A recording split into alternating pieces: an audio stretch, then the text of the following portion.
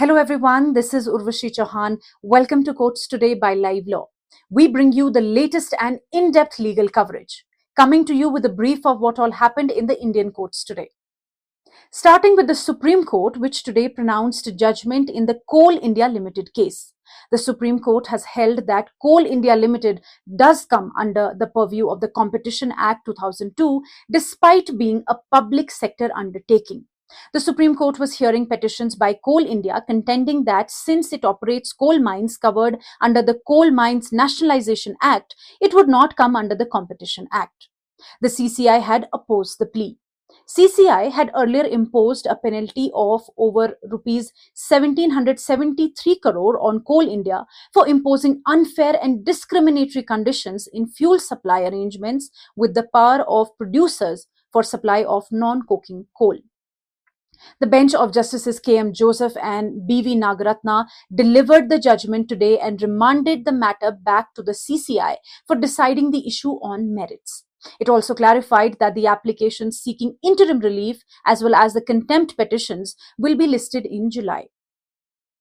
The Manipur Tribunal Forum has filed a fresh interlocutory application in the Supreme Court stating that the court should not rely on the empty assurances of the Union of India, as both the Union of India and the Chief Minister of the state of Manipur have embarked jointly on a communal agenda for the ethnic cleansing of the Kukis, saying that the Kukis are being ethnically cleansed by an armed communal organization. The application prays for the protection of the tribe by the Indian Army, since the state and its police force are not trusted by the tribals. The organization argues that despite assurances given by the Solicitor General in the last hearing, no relief has been granted so far. As you know, on 8th May, Solicitor General had told the Supreme Court that normalcy was being restored in Manipur. And on 17th May, while taking note of a status report filed by state regarding the security arrangements and relief camps, the Supreme Court had asked the law enforcement agencies to act on the apprehensions raised by the Manipur Tribal Forum regarding attacks. Amidst a spike in communal tension in Uttarakhand's Uttarkashi district, the Uttarakhand High Court today directed the state government to ensure that law and order be maintained in all parts of the state and no loss of life or property or any person occurs. A bench comprising Chief Justice Vipin Sanghi and Rakesh Thapliyal issued the direction while issuing notice on a PIL filed by an organization named Association for the Protection of Civil Rights, seeking directions to stop a Mahapanchayat announced by Hindutva groups in Purola today and registration of FIRs against persons who have issued ultimatum to Muslims in the area to vacate the place. During the hearing, Advocate General of Uttarakhand S.N. Babulkar informed the bench that the Mahapanchayat had been called off and the situation had been diffused to that extent.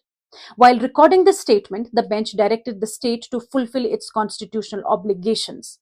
With respect to the social and economic boycott allegedly faced by Muslim traders in Uttarakhand's Parola town, Chief Justice Vipin Sanghi also remarked orally that no one can be forced to buy or not to buy from a particular shop. The Supreme Court has expressed its dissatisfaction, noting how the Punjab Police Rules of 1934 have not been amended yet in terms of the current hierarchy of the police force. Explaining this, a bench of Justices Vikram Nath and Asanuddin Amanullah said that as per the rules, the authority of Inspector General was envisaged as the highest during the legislation's enactment. But now, the highest position in police is held by the Director General of Police, an officer drawn from the Indian Police Service.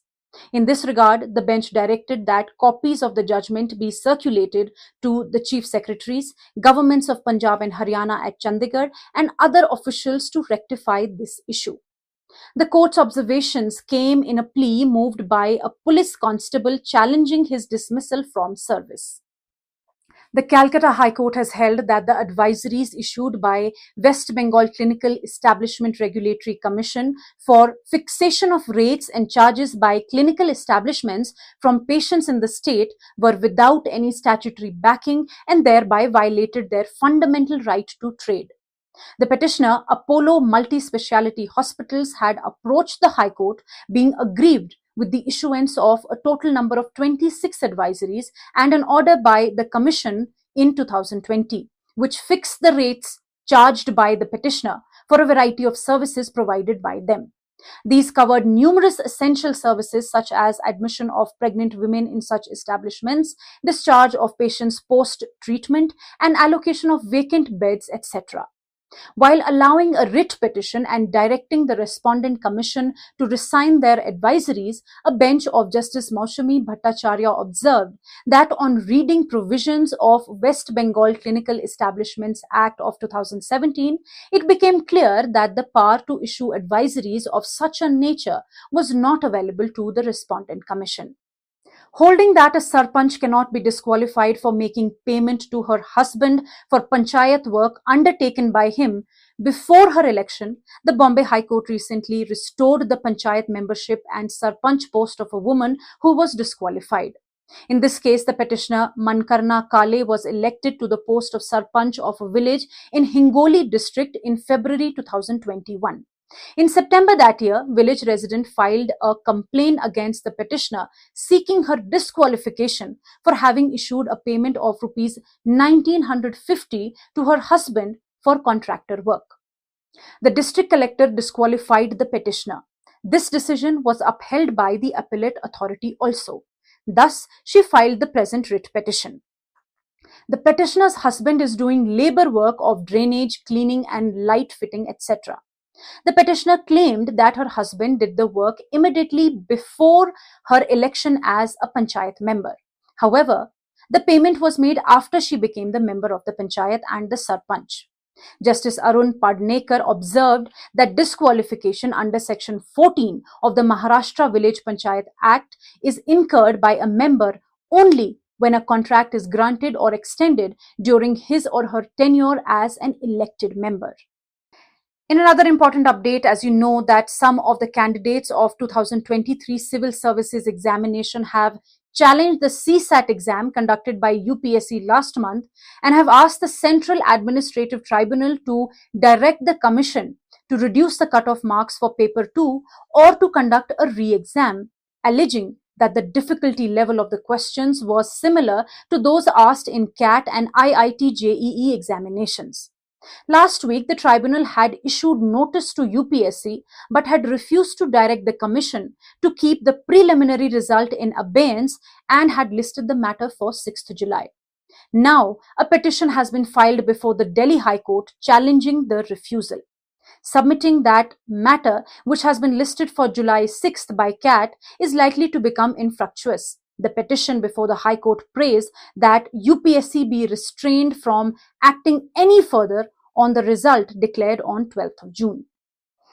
The Allahabad High Court has rejected the bail application filed by Jai Kant Bajpai involved in the 2020 Kanpur Bikru encounter, in which 8 policemen were brutally murdered and 7 others received grievous injuries at the hands of a gang led by slain gangster Vikas Dubey.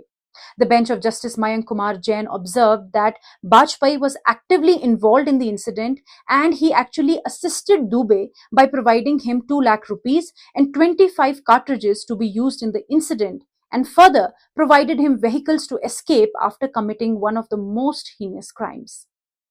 The Jammu and Kashmir and Ladakh High Court has granted bail to a woman accused of assisting the primary suspect in a POCSO case filed over alleged rape of her own daughter. The case pertains to an FIR registered with the Kupwara police station, wherein the victim, a minor girl, alleged that she was sexually assaulted by Shabir Ahmed War on multiple occasions, resulting in her pregnancy. The petitioner, who happened to be the victim's mother, was implicated as an accomplice in the crime. However, during the trial, the victim recanted her previous statement made under Section 164 of CRPC, asserting that her mother had no involvement in the offence. Justice Sanjay Dhar observed that presumption of guilt under the POCSO Act is rebuttable, and if the accused can demonstrate to the court during the trial that there is material evidence contradicting the presumption of guilt, they may be granted bail. In another update, the Meghalaya High Court has directed the state government to ensure that hospitals and like institutions be exempted from power cuts. Electricity is not a luxury, the bench had said last month while directing the state to ensure adequate availability of electricity as per demand. While the state assured that the condition had improved, the bench directed the state to ensure that even in future, if a need arises to restrict the continuous supply of power on account of any shortfall, the hospitals and like institutions be exempted from such cuts. The state has been instructed to file a status report by July 5th. An alleged fake Facebook account, which is now deleted, posted objectionable content targeting the King of Saudi Arabia and Islam, leading to the arrest of an Indian citizen in Saudi. Meta Platform has assured the Karnataka High Court that it would do everything for retrieving the data of the said account. The petitioner, Kavitha Shailesh, claimed that her husband Shailesh Kumar was employed in Saudi Arabia. She alleged that Shailesh's Facebook account was hacked and using the same an unknown person posted objectionable content.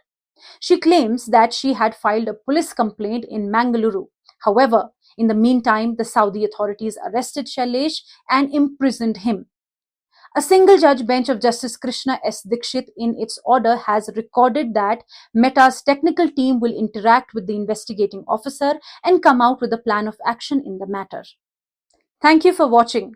If you wish to know more details about the cases I mentioned here, you can visit our website at www.livelaw.in.